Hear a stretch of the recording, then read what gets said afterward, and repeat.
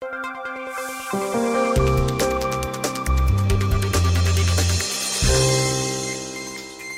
estimated 13% of children enrolled in Medicaid have been diagnosed with attention deficit hyperactivity disorder, or ADHD, which is a common neurobehavioral disorder. A new national report by the HHS Office of Inspector General found that many Medicaid-enrolled children with ADHD did not receive recommended follow-up services. Here's Regional Inspector General Brian Whitley to explain this report.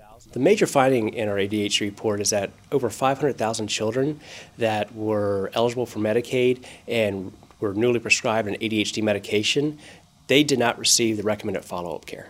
The report discussed time frames for the lack of follow-up care after children were prescribed ADHD medication. We found that 59% of those children didn't receive the recommended follow-up care within 30 days, and 21% of those children didn't receive recommended follow-up care within 300 days. So that's almost a year that those children were on an ADHD medication, but did not have a doctor's appointment. And so nobody was there to follow up with them to make sure that dosage was accurate, that there weren't any side effects, and that the children were responding well to medication. The report also broke down the different types of recommended care often not provided to these children, including follow-up care after hospitalization. About a third of the children did not receive any kind of follow-up care from a physician a month after they were discharged from the hospital for a condition that required that. What can be done to address the problems identified in this report? OIG recommends that CMS collaborate, assist, and analyze. We ask that CMS work with its external stakeholders, such as the American Academy of Pediatrics, to identify barriers for children receiving follow-up care,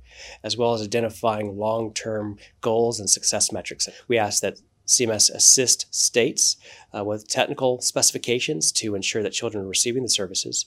And then we ask that CMS analyze the efforts that they have taken. Whitley emphasizes the importance of follow-up care for children treated with ADHD medications. It's very important to receive follow-up care. Children with ADHD often have difficulty in school, and sometimes they have difficulty with the criminal justice system.